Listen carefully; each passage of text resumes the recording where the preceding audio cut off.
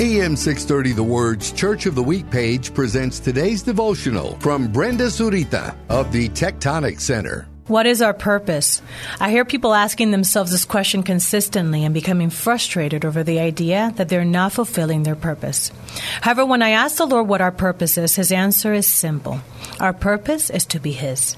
This means that the unborn child and the elderly person in a nursing home who cannot serve in society have purpose.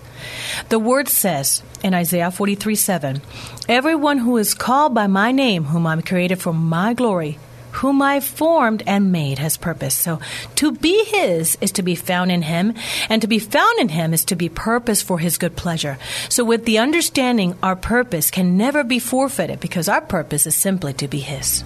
Join us for our Church of the Week program this Sunday morning at 11:30 on AM 630, The Word.